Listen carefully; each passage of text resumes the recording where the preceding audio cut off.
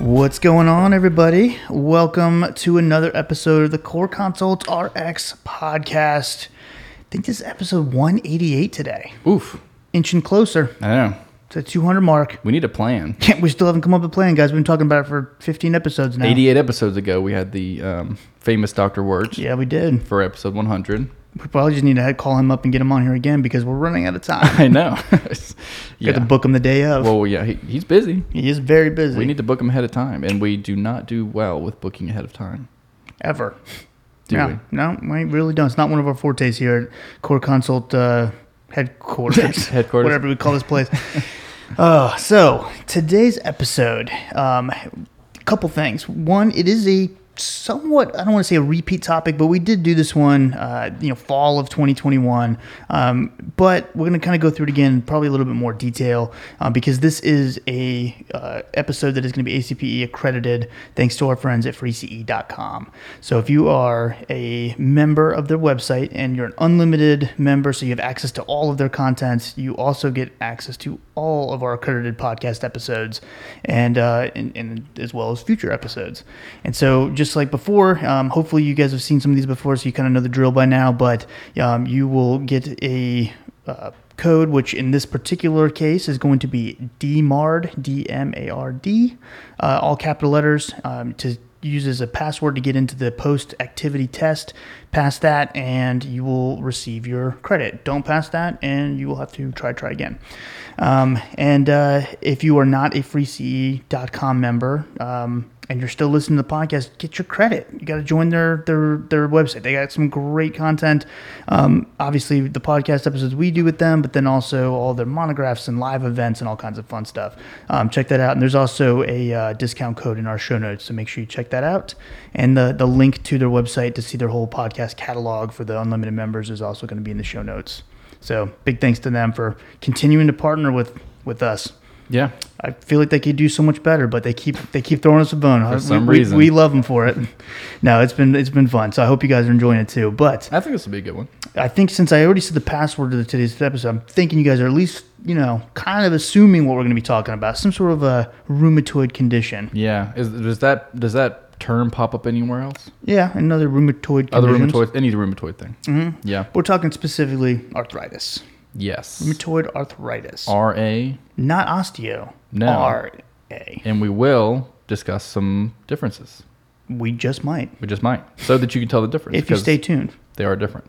So there was an updated guideline last year, 2021. Previous to that, the most recent update to the guidelines was 2015. For those of you who are familiar, there's obviously new biologic medications coming out for all sorts of disease states frequently, especially in the last 5-6 years. So even since that update in the guideline, new drugs come out. So we're going to go over everything as best we can to cover it all, but we'll start with the basics, right? Mm-hmm. So rheumatoid arthritis, different than osteo, like he said. This is a chronic progressive autoimmune disorder. Primarily affects the joints.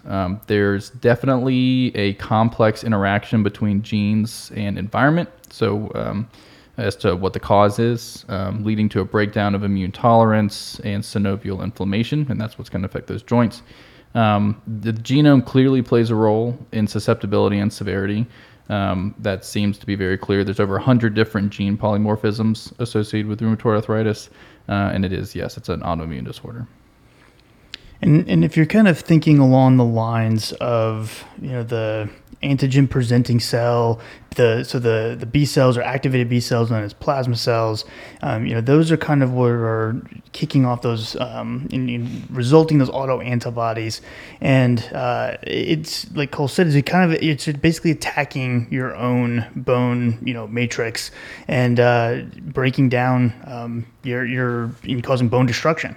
And so as far as, this condition, obviously there's lots of other rheumatoid type conditions and autoimmune type conditions. But because it is arthritis, the signs and symptoms are going to be some of them are going to be common with other forms of arthritis, such as osteo, but there's also some very stark differences. So you will get some pain and stiffness, obviously, in the joints. The stiffness in the joints is going to happen especially noticeably in the morning.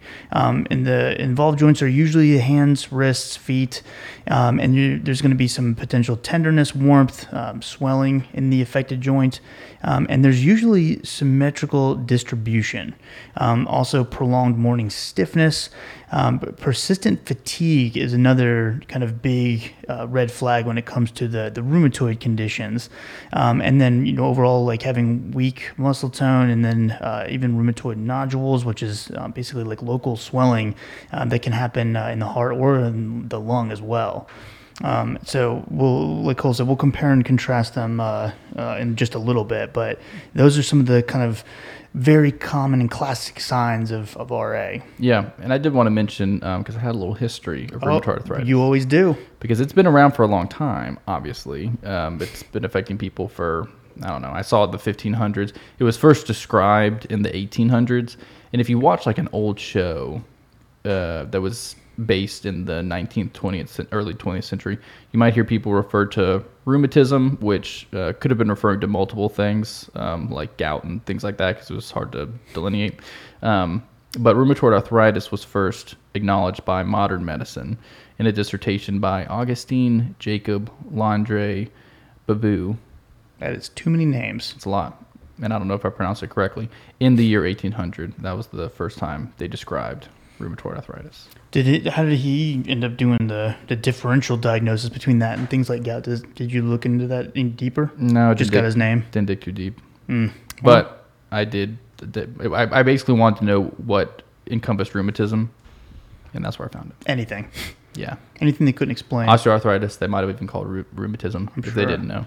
Yeah. Well, they also thought it was probably a good idea to just get some of the bad blood out of you when you were sick. Yeah, just let it out. Yeah, just let it on out. Let the blood. Let the blood. Yeah. We know now. It's not ideal. Kills people. It does, in fact, actually lower your hemoglobin. So there are some risk factors to help us predict who might be more susceptible to rheumatoid arthritis. It usually hits between the ages of 25 to 50, but elderly patients can definitely develop it.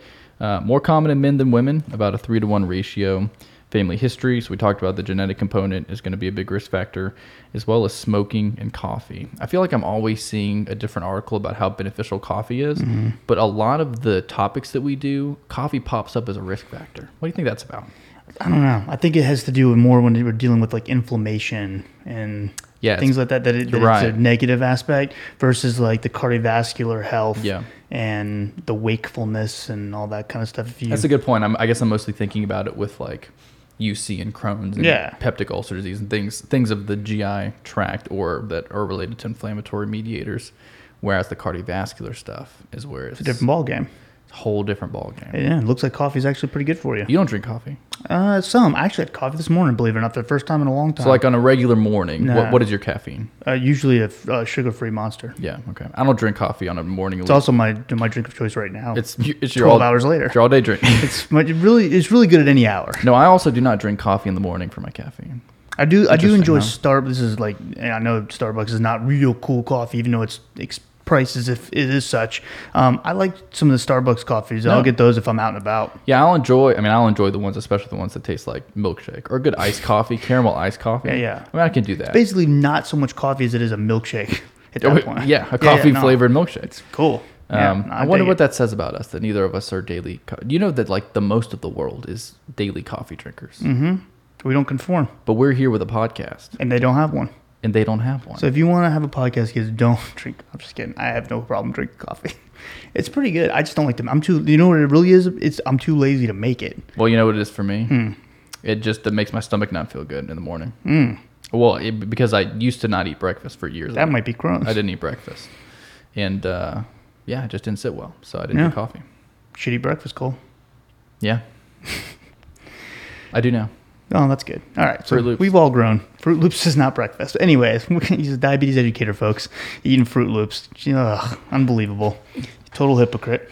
So some of the labs that are going to be important to get on a patient who you're doing an initial workup for rheumatoid arthritis, things like the rheumatoid factor assay or the RF assay. The RF test shows the presence of the RF antibody in the blood, which can be sometimes seen in people with RA, but it's only about 70% of patients who have rheumatoid arthritis actually test positive for that antibody. There's also the anti-citrullinated peptide antibody, or ACPA, which is an enzyme-linked immunosorbent assay, or ELISA, for antibodies against cyclic citrullinated peptides, or CCP. Those are going to be the most commonly used assays to attain an ACPA. And this is basically going to be helpful when we're looking at detecting early-stage arthritis. Also, some of our other inflammatory things that we typically think about, like an erythrocyte sedimentation rate. This is going to kind of show the presence of overall inflammation in the body and the activity of the disease itself. Anti-nuclear antibody, or ANA, is a very common lab that we also draw, and also kind of points to some sort of it's not specific for rheumatoid arthritis, but shows inflammation and some kind of a rheumatoid thing potentially going on. C-reactive protein test, or CRP, is an acute phase protein that increases with acute inflammation. Even one lab that can be kind of overlooked a lot of times, but something that I think is still a good, easy one to get, is a ferritin level. Yeah. So we typically think of looking for low ferritin if we're looking for iron deficiency anemia, but high ferritin level does indicate inflammation. And so that can be something that, also, especially when there's fatigue and you're thinking, anemia, and then all of a sudden you get a ferritin level that's really high, might want to make you recheck and see if there's anything else going on. Think twice. Yeah. I coined that phrase just now. Cole just came up with that right in front of everybody, live, recorded. Think we can trademark that? No. We don't. We lack the legal. Good. Team. So that's diagnosis. Things to diagnose. Yeah. So you would want to distinguish rheumatoid arthritis from osteoarthritis. So osteoarthritis, as far as its onset, it's not going to happen suddenly. It's insidious. It's over many years. RA is going to be gradual or sudden, so it can't happen suddenly. Sometimes weeks to months. As far as how long they're stiff, especially when they've been at rest, for instance, with osteoarthritis, they're stiff for a few minutes. It's localized but short gelling. They might describe it as a gelling after a prolonged rest. Duration of stiffness for RA, at least an hour, often longer than that, so a longer time of stiffness. It's most pronounced after rest. The type of pain, or when they have pain with osteoarthritis in motion, because they're going to have a loss of that cartilage, it might be bone on bone, so on motion they're going to have pain with prolonged activity, and it's relieved when they're resting. With rheumatoid arthritis, even at rest, they can have pain. It might even disturb their sleep. As far as fatigue, might kind of mention that. With osteoarthritis, it's not autoimmune. It's just localized to those specific areas. So fatigue would be unusual. With rheumatoid arthritis, fatigue is often significant or severe, with onset 4 to 5 hours after waking up. It can also cause tenderness, which is very common in osteoarthritis at the affected joint. Rheumatoid arthritis also almost always has tenderness, and that's the most sensitive indicator for inflammation. Swelling, osteoarthritis may have effusion that's common. They don't really have much synovial reaction, and then they rarely have swelling. With rheumatoid arthritis, you'd have fusiform, soft tissue enlargement. Effusion is common as well, but you have synovial proliferation and thickening. It's often symmetric between joints, and you can also have characteristic rheumatoid nodules. There's not usually much heat or erythema with osteoarthritis, but there's a little bit with RA. And then there could be joint enlargement. You probably have seen that in these patients. In osteoarthritis, it's mild and it's usually firm in consistency. The joint enlargement would be more moderate to severe in a rheumatoid arthritis patient. And also the location of the joints that are affected. So we already kind of mentioned with rheumatoid, it's the feet and hands. Obviously with osteo, we typically will see the hands as well, but we also kind of think knees and hips and some of the bigger joints. So that's, not that rheumatoid arthritis can't happen in the hips and knees, but it's just kind going to be more uncommon in those cases, especially in the hip. The closer you kind of get to the spinal cord, if you will, you're going to get less common effects of rheumatoid, where we see it pretty commonly with osteo. So as far as kind of assessing the severity and looking at how we would kind of quantify the patient's baseline and then their progress or worsening, improvement, and kind of being able to follow that. There's a few different scoring systems that are available. So there's several assessment tools, and all of these can be potentially utilized. There's going to be some that are going to be used in certain clinical trials, and others that are used in others. But for example, we have like the clinical disease activity index, and we have the disease activity score, which is the DAS-28. We have the patient activity scale, or the PAS. The routine assessment of patient index data 3, or the rapid 3 is another way for that. But basically what they're getting at with these scales, and they all have different scales. Like, for example, the clinical disease activity index is 0 to 76 that you can score, whereas the disease activity score, the DAS-28 is only 0 to 9.4. So it's very different scoring systems. So you have to make sure you're looking at the scale that's appropriate. But you're looking for the breakdown of high disease activity, moderate disease, low disease, or remission. And that differentiation between low disease and remission, I think, is going to be kind of an important thing that we'll bring back up in regards to the new guidelines. You want to talk about that now? Hey, sure. Well, so one of the updates with the new guidelines, trying to do another cliffhanger. Well, we could have, but I didn't know if it would come. Missed I opportunity. didn't know if it would come up naturally again. Yeah, it came up so naturally. We have to force it in, Yeah. Okay. Now cool. it's natural. Keep going. Now it's very natural. And it's not awkward or anything. This is perfect. Right. Yeah. Everyone's very, it's happening very at the focused. exact perfect time where we wouldn't have to go off track or anything. It would just happen right here. Right. There you go. Perfect. Okay. Tell us. Yes. So the updated guidelines mention a treat to target approach with treating these patients. Historically or traditionally, they say usually it would be more of a physician-patient conversation about how they felt like their disease was progressing or improving, and that would help determine whether they needed to escalate their therapy and that sort of thing.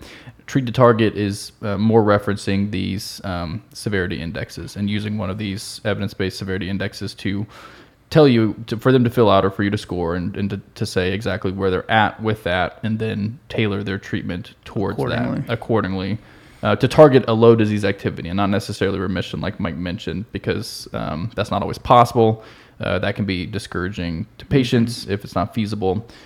So targeting treat to target of a low disease activity based on one of these severity indexes. And I think this made me think of like the when we were talking about opioids and like pain management. Like one of the things that you'll hear people kind of say when we're talking about pain management is, telling, like, kind of being realistic with expectations for patient. Like patients shouldn't be under the impression that like I'm just not going to feel pain ever. Like, and being kind of, because if that's the goal, they're never going to get there, and they're just going to have to keep increasing therapy and whatnot. So being realistic, like, hey, we're going to make you as comfortable as we can. It's still not going to be perfect, but you have a disease, and we have to just do our best with it. But giving them realistic expectations, so you're not getting the discouragement, like you said. Functional, but not necessarily pain-free, not necessarily cured. Right. Yeah. I mean, I think and that's one of the reasons why they like that targeted treat, because as people are getting older, you're gonna have aches and pains, and just natural course of life. It's all about setting expectations, which I think, like you said, is important with many disease states, because if you shoot for low severity and they achieve remission, yay! People like a specific goal, like a number goal to reach. So that's achievable. Where you're, just like with weight loss, right? Yeah, just lose weight. Yeah, lose weight. We say that to patients all the time. It's like, lose weight or exercise. Right. Okay, and then what will that do? Well, after a certain point, do I just have a guy hand me a sack of money? But that's why, like with like blood pressures, I've actually shown people with it to get low, because I think it gets that buy-in. It does. The why. It's what you need. You need it. I'm always asking why. Probably to a very annoying extent at work, but. Why we do it this way? That's stupid. I question too much. Usually just to myself. Dude, but the thing is, supervisors love that. They love it when you question them. Everything. And you go, why are you doing it that way? It seems pretty archaic, but okay, what do I know? Yeah. Just kidding. Just kidding, bosses that are listening. Okay. So do you want to talk about treatment? I guess we might as well talk about some treatment options. Might as well do some drugs because we are a pharmacotherapy podcast. We are. All, so it might be beneficial. DMARDs? Yeah. Kind of the whole podcast password for this episode? It sure is without the S. Not the S, yeah. DMARD. DMARD. Very important. We had to Do not put that. the S. We did have to double check before we started recording. Have we even said what that means? Well, I'll tell you right now, Cole. It is disease-modifying anti-rheumatic drugs. Or drug if you're doing the... No, we're doing drugs because we're going to talk about multiple ones. Just but don't do that for the password. Yeah. Exactly. Yes. Now they're going to get confused. So the guidelines changed a little bit around... we'll get into that a little bit later. I'll give you a cliffhanger for that. But around the recommendation in certain disease severity with what to start or what not to start, patients with symptomatic RA should be started on a DMARD. So that's pretty much accepted. They have various mechanisms of action that can slow the disease process and help prevent further joint damage. Like we said, we would love to have remission, but ultimately shooting for low disease activity is probably a more realistic goal. The guidelines have kind of updated about bridging. So bridging is usually where you would start a low-dose steroid for a period of time while the DMARD takes effect. It can take a while, 6 weeks or however long. So you would use a steroid to bridge to help with the symptoms until the DMARD kicks in. The recommendation was generally to use the lowest effective dose for the shortest time possible, and then NSAIDs were not as effective. So the new guideline actually has it's not a strong level of recommendation, but it's a conditional recommendation to avoid using low-dose prednisone as a bridge. And they say because for the most part, patients in many cases will continue on it longer than you wanted them to. Yeah. And so just stay on it. If you're following it and you use the lowest effective dose for the shortest time possible, then that's still appropriate. It's just to make a blanket recommendation to do this for everybody. They just say that a lot of people end up on the low dose steroids for a long time, and we all know what kind of issues can come from that over time. I literally had a patient that this happened to on this past Wednesday, and where their rheumatologist left them on prednisone, just continued it. I guess the MA just kept refilling it. Yeah. Patient said, and then they ended up getting an injection in the joint as Steroid well. injection. So now their A1C is out of control. All over the place. Oops. So I would take it for me. I would take it patient to patient, and you also have to be aware of how your practice is as far as, are you going to make a hard line about after a certain period of time, no more refills on this, and whatever. I definitely think it should have at least some kind of an idea of a stop date when it comes to steroids. You just don't want to leave them on it in perpetuity. Solid. I'm sure I used that word correctly. I feel like, and maybe. So I do think it's important to clarify, because DMARDs is a term that kind of is an umbrella term, if you will. There are sort of like subcategories of that term. And really, when we classically think of DMARDs, we're thinking of what they would call like CS DMARDs, which is like conventional synthetic DMARDs, which is like our methotrexates and the drugs that we're about to talk about. Then we also have our biologic DMARDs, and then we have our targeted synthetic DMARDs, like the Xeljanz and things like that. So they are all technically DMARDs, but they are kind of subcategorized in that way as well. So I don't want. In all instances, they modify the disease activity and their anti-rheumatic drugs. I feel like I'm very guilty of like using DMARDs only for methotrexate and then calling them biologics for the TNF alpha. I feel like everybody does that. Yeah. Which, I mean, it gets the point across, but technically. But then the students or whoever sees the algorithm on that thing, they're like, oh, wait a minute. Yeah. Yes. So that's what that is. So yes, not just a trivia fact. Not just trivia fact. It's to help. It's to help, because that's what we do. We serve. Well, we protect and serve. We're like police officers, but just with a podcast. Okay, so methotrexate. Let's start there, because that is our golden ticket when it comes to our conventional DMARDs.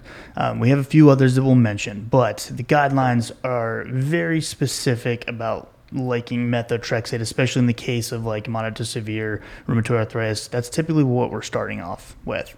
So mechanistically, it is a folate antimetabolite that is inhibiting DNA synthesis, repair, cellular replication, and it's also inhibiting dihydrofolate reductase. And so folate supplementation does end up being a factor that we need to consider when we have a patient on long-term methotrexate.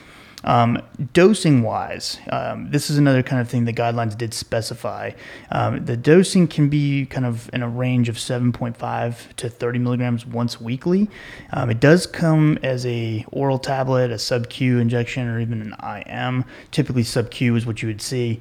The guidelines do want patients starting out on oral therapy, ideally over sub-Q, which is kind of backwards from the GI standpoint. So it's a little interesting. I guess because the oral being GI, don't want that. So I guess that makes sense. I answered my own stupid question. Idiot. What we do here, we answer our own stupid questions. Stupid questions that we ask. But the other thing is over the first 4 to 6 weeks, they want you to try your best, and I'm assuming the patient can tolerate, to get to at least 15 milligrams for the weekly dose in that first period of time. And so if it's taking longer than that, maybe assessing why the patient is having side effects, or what maybe the case by case situation is. Maybe increasing folate supplementation, things like that. But methotrexate is long-term can be known to cause hepatotoxicity, myelosuppression, mucocystitis, and so it's definitely not a benign drug. It's nowhere near as intense as far as the monitoring goes with the liver function and all that. I mean, they used to biopsy people after a certain amount of time for everybody, so it definitely relaxed a little bit. But it is still something that we need to consider. If you have a patient who's drinking heavily, or they have hepatitis C or B, or whatever else is going on, it would be something that you have to at least keep in mind. Right. It's also contraindicated for pregnancy. So if that's on your mind, and you have a patient who's thinking about pregnancy, we definitely got to go stay away from this one in particular. Adverse effects that are much more common than a lot of patients will deal with, the GI upset, so nausea, vomiting, diarrhea. It can cause an increase in LFTs even if it doesn't lead to hepatotoxicity. There are cases where it can lead to alopecia and photosensitivity as well. So we want to at least check LFTs at baseline, and then for the first 3 months, we're checking a little bit more frequently, every 2 to 4 weeks or so. And then if we have a dose increase, then we're going to check more frequently and continue to check more frequently. Or if we've stabilized their dose, then it's going to every 8 to 12 weeks for 3 to 6 months, and then less frequently at the clinician's discretion. But do make sure that we're testing for Hep B and Hep C, as well as tuberculosis prior to starting. Yes. And that's going to be a general theme. Yeah, for all these, really. And it's important in this instance, because Mike mentioned the biopsies. You don't liver biopsy everybody, only in certain situations at your discretion. Maybe, like Mike said, history of excessive alcohol use, ongoing Hep B or Hep C infection, or recurrent elevation in the liver enzymes. Specifically aspartate aminotransferase. Yes, specifically aspartate aminotransferase. It's folate, so it's a folate antimetabolite. So folate can be given to decrease certain issues, hematologic, GI, hepatic adverse effects. It's usually given either 2 different ways. 5 milligrams once a week on the day after they take the methotrexate. Remember that's once weekly as well. Or you give 1 milligram once a day on days you don't take methotrexate, so 6 days a week. The 1 milligram tablets are only available as prescription. Yes. So don't tell them to get it over the counter, because I think it's 0.4 and then 0.8 if it's prenatal. Prenatal is 0.8, but just standalone, 0.4. I think. So make sure they get in the right, the right dose. 2.5, which is a pain. Just give them a prescription. Just a pain, and you got to know those things are tiny. How you split those things? Just pill cutter, probably. I would imagine. if I had to, I was going to use my canines. Teeth, not my dogs. Teeth. That's good. Yeah, I feel like that would get gross really quick. These pills are dissolving via the canine saliva. I was trying to think of what the tooth beside the front tooth was. What is that? I don't know. An incisor? Maybe. That sounds right. I think that's it. I think it is. It just came to me. You're like a dentist. Might as well You're like a dentist, basically. Basically a dentist. Tell everyone. Cole's a dentist now. So that's our main DMARD. It's a conventional DMARD.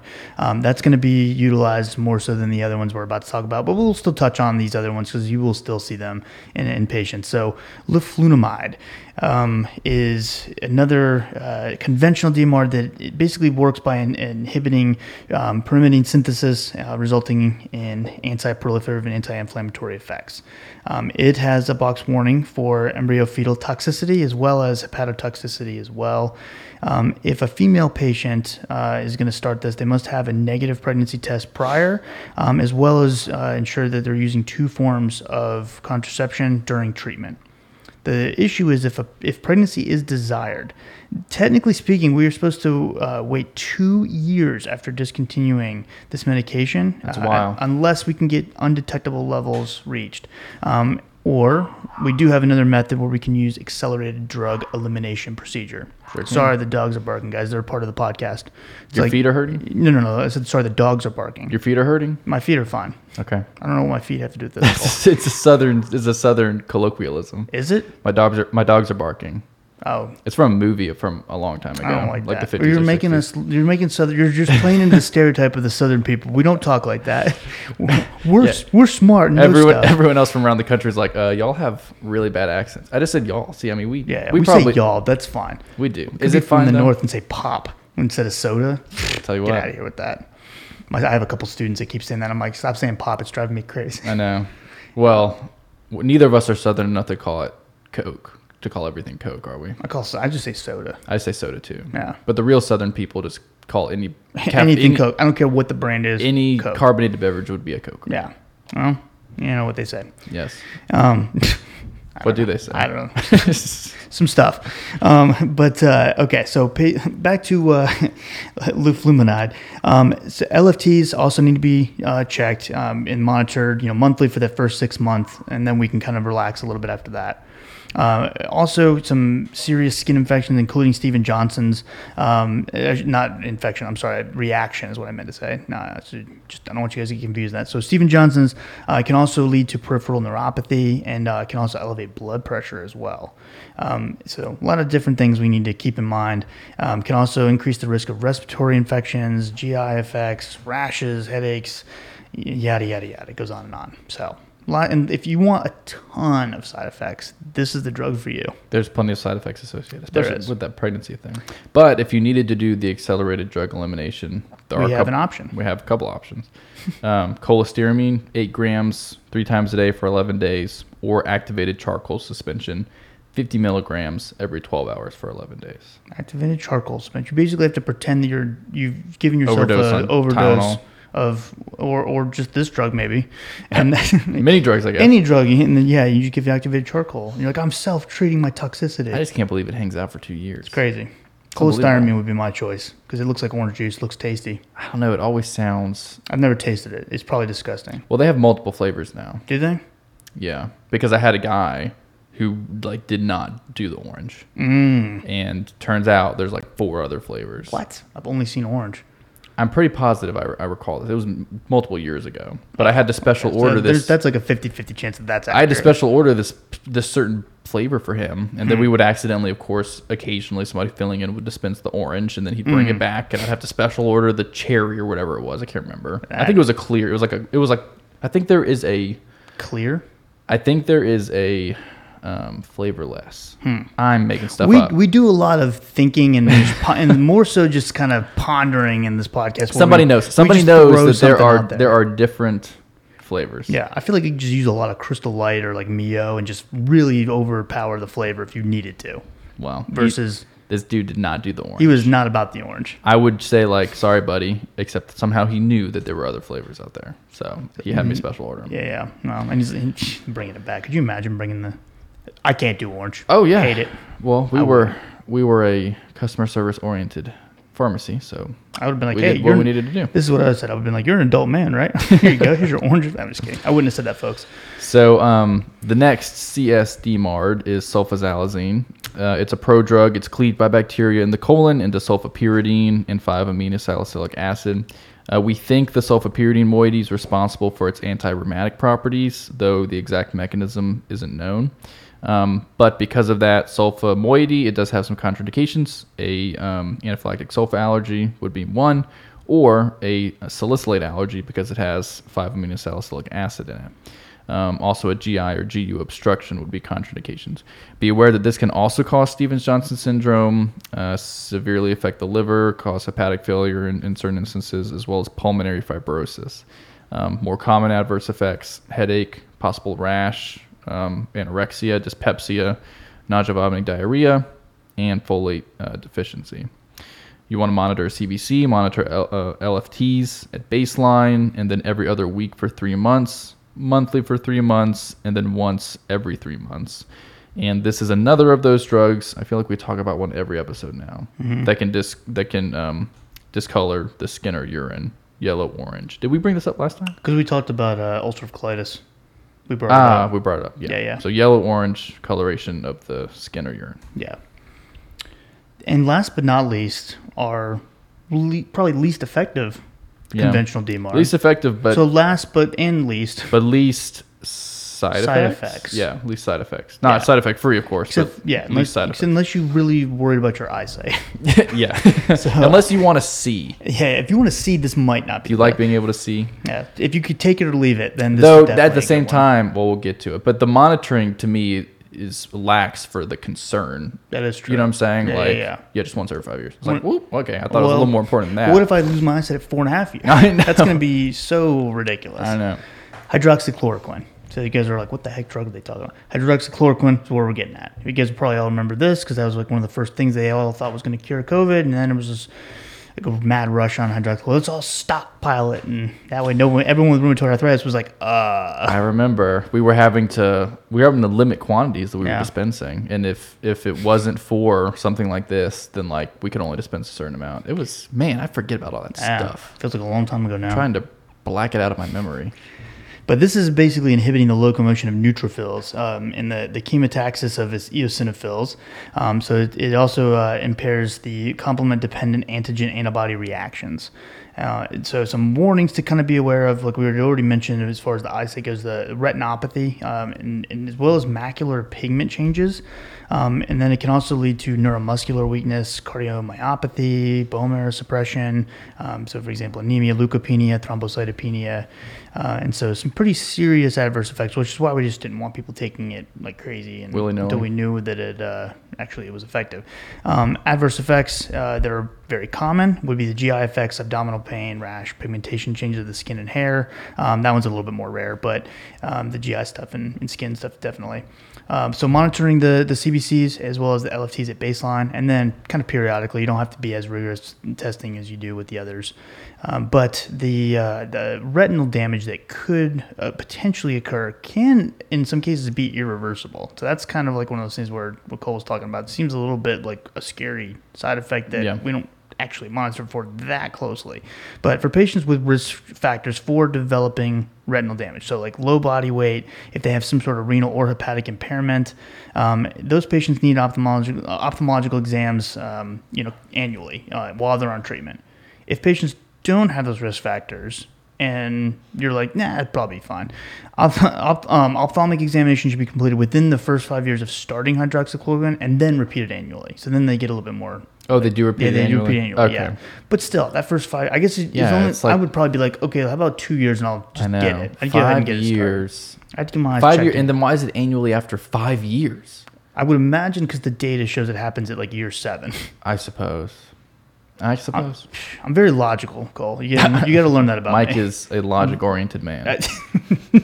Always. He always goes logic. Whenever he says, "Should I spend money on this?" He only uses logic to decide. I say yes because it's the podcast, and we got to give the people what they want. Should I spend money on this grass? Thing that I don't need. The answer is yes. I should spend money on this grass. Okay. Yes. So it's often used if it's used in mild RA. Can be used by itself or as an adjuvant in combination DMARD therapy in more progressive disease. This, just like the others, can take a while to start working. It can be delayed up to 6 weeks. It's only considered a therapeutic failure if it's been 6 months of therapy without a response. And kind of like we mentioned, the main advantage, even though it has its risks, is the lack of myelosuppressive effects, hepatic issues, renal toxicities that are associated with the other DMARDs.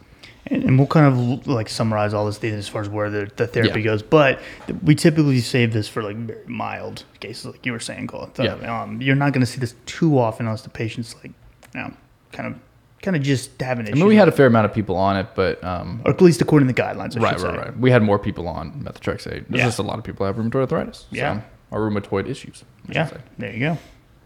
So let's get into some of our newer DMARDs, our biologic DMARDs.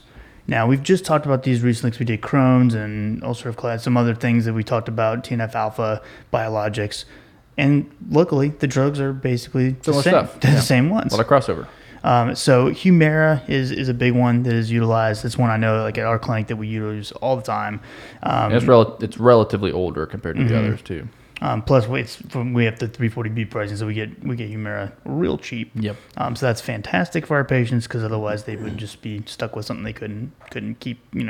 You couldn't afford, or it would just be on the much less effective medication. But as far as Humira goes, we've talked about this a lot on the podcast. But we're basically administering subcutaneous injection every 14 days, and usually do a loading dose, and then you start your every 14 days, a week after that loading dose. It kind of changes a little bit depending on whether it's psoriasis or whatnot. But definitely double check your Lexicomp or your Pearls or one of those apps. See what I did there? Pearls. Nice. Sponsored the podcast. Shout out to Pearls. Thank you guys so much. I lump them with Lexicomp because they're an up-and-comer. I love them. So if you haven't checked out Pearls, by the way, www.pearls, that's pyrls.com/coreconsultrx. They just posted new asthma 2022 treatment algorithms as well as smoking cessation that are awesome looking. Check those out. You're going to want to get your hands on a copy. So sign up today. Thanks, Pearls, for sponsoring. As always, appreciate you guys.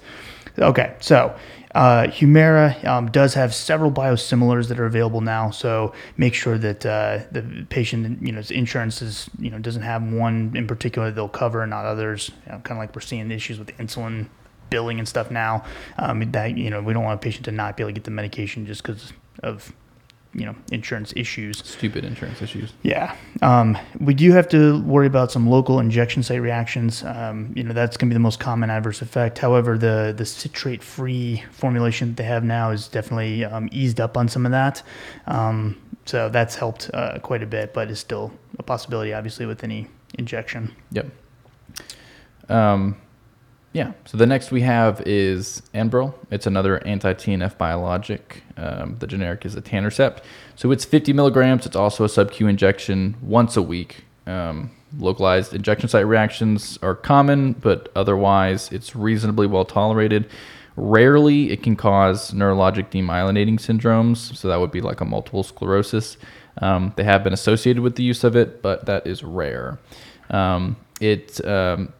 Per the trials, it seems to slow disease progression to a greater degree than oral methotrexate. Still, oral methotrexate is recommended first line. And it does have a biosimilar branded as Erelzi. They are not interchangeable per the Purple Book, FDA Purple Book. Purple Book yes. Tells you that biosimilars can be interchanged. Yes. Fun facts. This episode has so many fun facts. Infliximab, Remicade. This is the IV infusion TNF-alpha, and this is one that is given every 8 weeks, so you get a little bit longer, in between your infusions, but you do have to give infusions. So the concern with the IV infusion is that it can cause the formation of antibodies in response to, basically a foreign protein being administered. So, one of the recommendations can be oral methotrexate given kind of concurrently for as long as the patient continues the infliximab. That somewhat conflicts a little bit with the guidelines because they do kind of tend to think more along the lines of monotherapy. I would say that this would, in this particular case, maybe be a better case for this particular TNF-alpha inhibitor just because of that antibody potential. And I guess the guideline recommendation is more to start with monotherapy with methotrexate. But if you end up moving to this, you would still want to do methotrexate along with it. Yeah. There you go. And you can still go to combo methotrexate biologic as a next step. Yeah. Either way.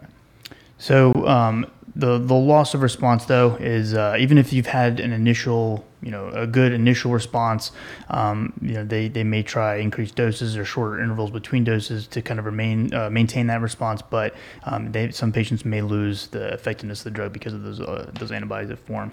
Acute infusion reactions can happen as well, and so the treatment can include slowing the infusion rate itself. Also, in some cases, they'll administer Tylenol, diphenhydramine, maybe corticosteroids. I would say that would be a big if, depending on the clinic protocol. But if the patient does develop those infusion reactions, then that's when you might want to actually pull out the corticosteroids. But pre-treating, it just kind of depends on the clinic and how what their protocol is. Right. So that's infliximab. Mm-hmm. We have a couple others. Simponi, generic is golimumab. It's also a sub-Q injection, 50 milligrams once a month. There's an IV injection as well, Simponi Aria. It's 2 milligrams per kilogram infused over 30 minutes, and that happens at week 0, 4, and then it's just every 8 weeks after that. There's also Cimzia, certolizumab pegol. It's a sub-Q injection, 400 milligrams at weeks 0, 2, and 4, and then 200 milligrams every other week. It does have an alternative dosing schedule of 400 milligrams every 4 weeks as well. It seems like a no-brainer.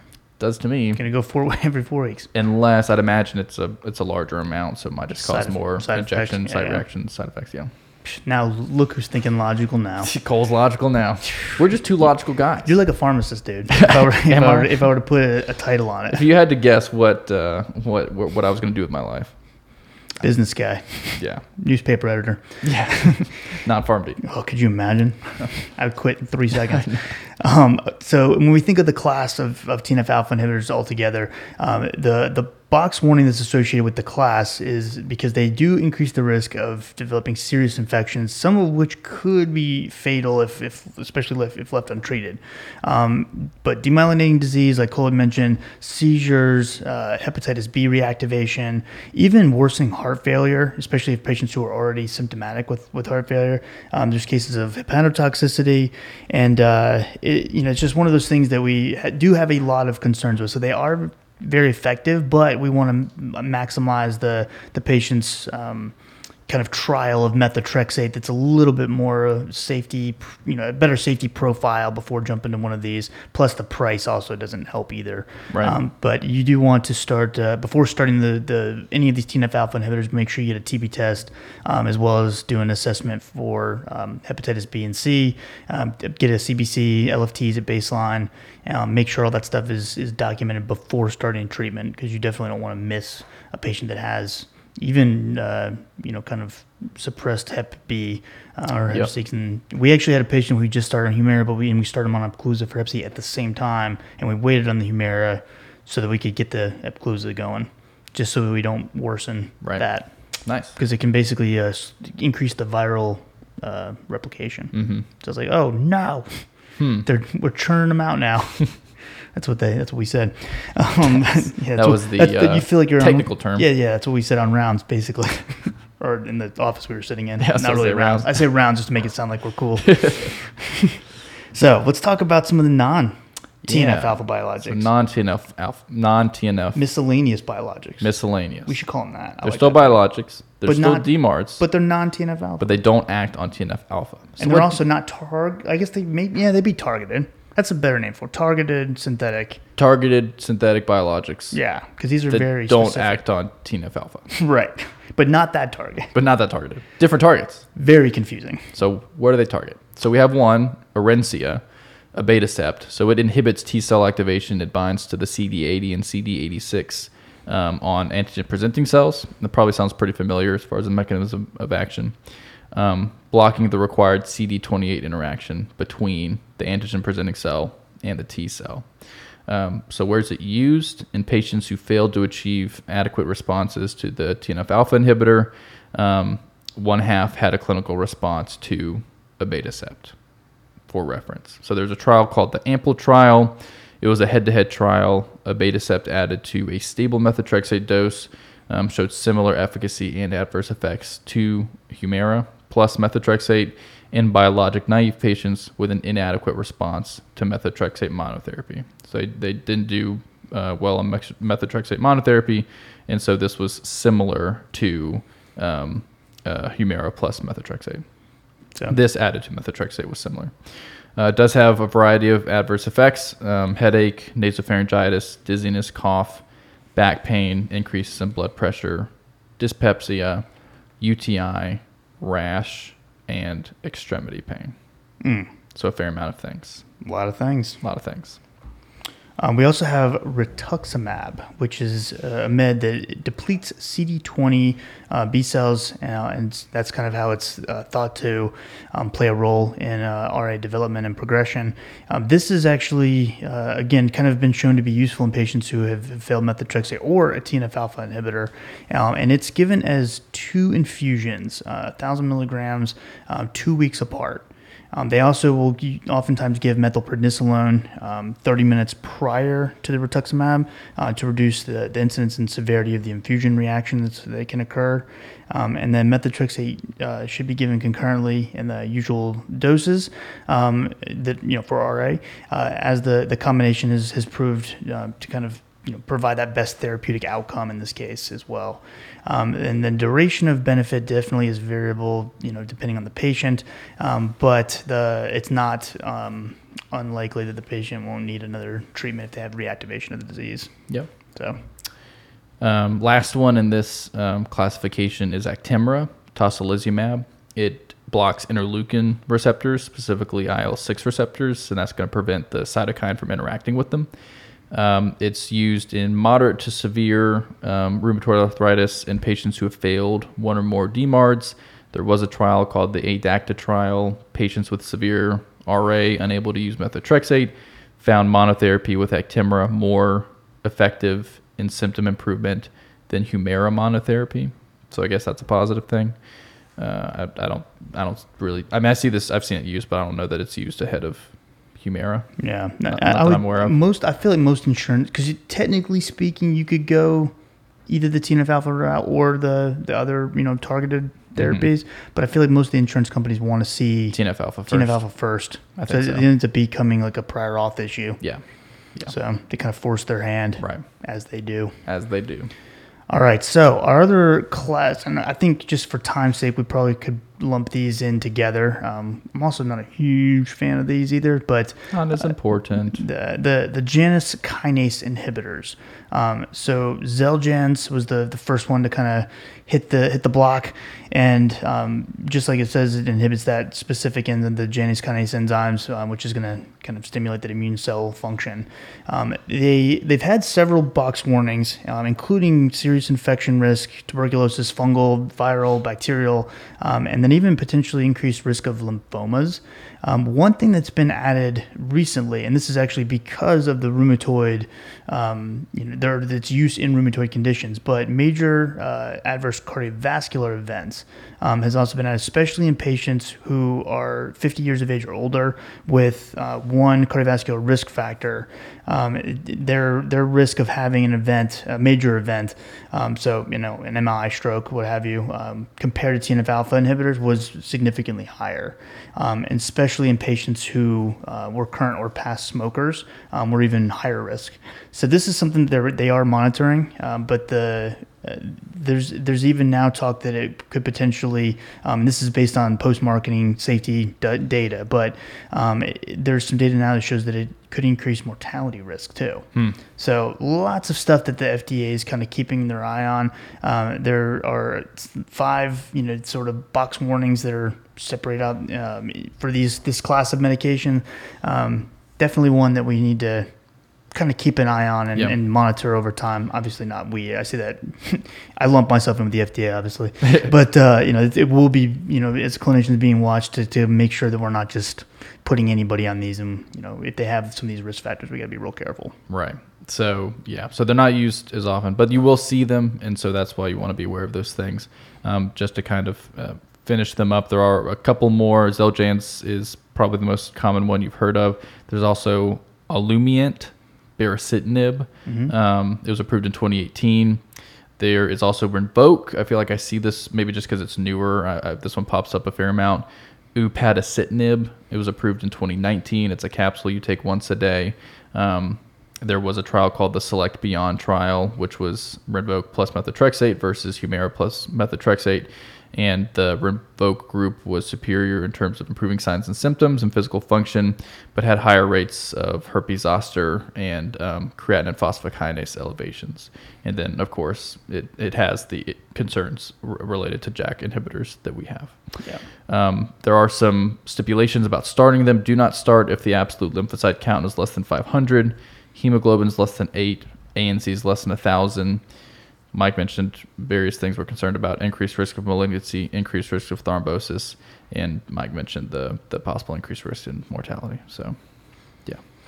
So let's summarize all this, Cole. Let's do it. So one of the things that is kind of, I guess, been around for a while was the concept of like double and triple therapy, specifically triple therapy with methotrexate, sulfasalazine, and hydroxychloroquine. So basically much cheaper combo therapy that you can give versus one of the very expensive biologics. So they did a study that compared that triple therapy with or versus Enbrel plus methotrexate, and in that study there was a non-inferior clinical benefit. There's also another study that looked at the methotrexate, sulfasalazine, hydroxychloroquine versus infliximab plus methotrexate. Now, in that study, infliximab, methotrexate did have more benefit as far as clinical outcomes, but the 12-month mark, but that had been that was washed away by the 24-month follow-up. And so it's kind of hard to tell whether that was from antibody formation from the infliximab or what. But the guidelines still kind of do push maximizing the use of methotrexate monotherapy before going this route.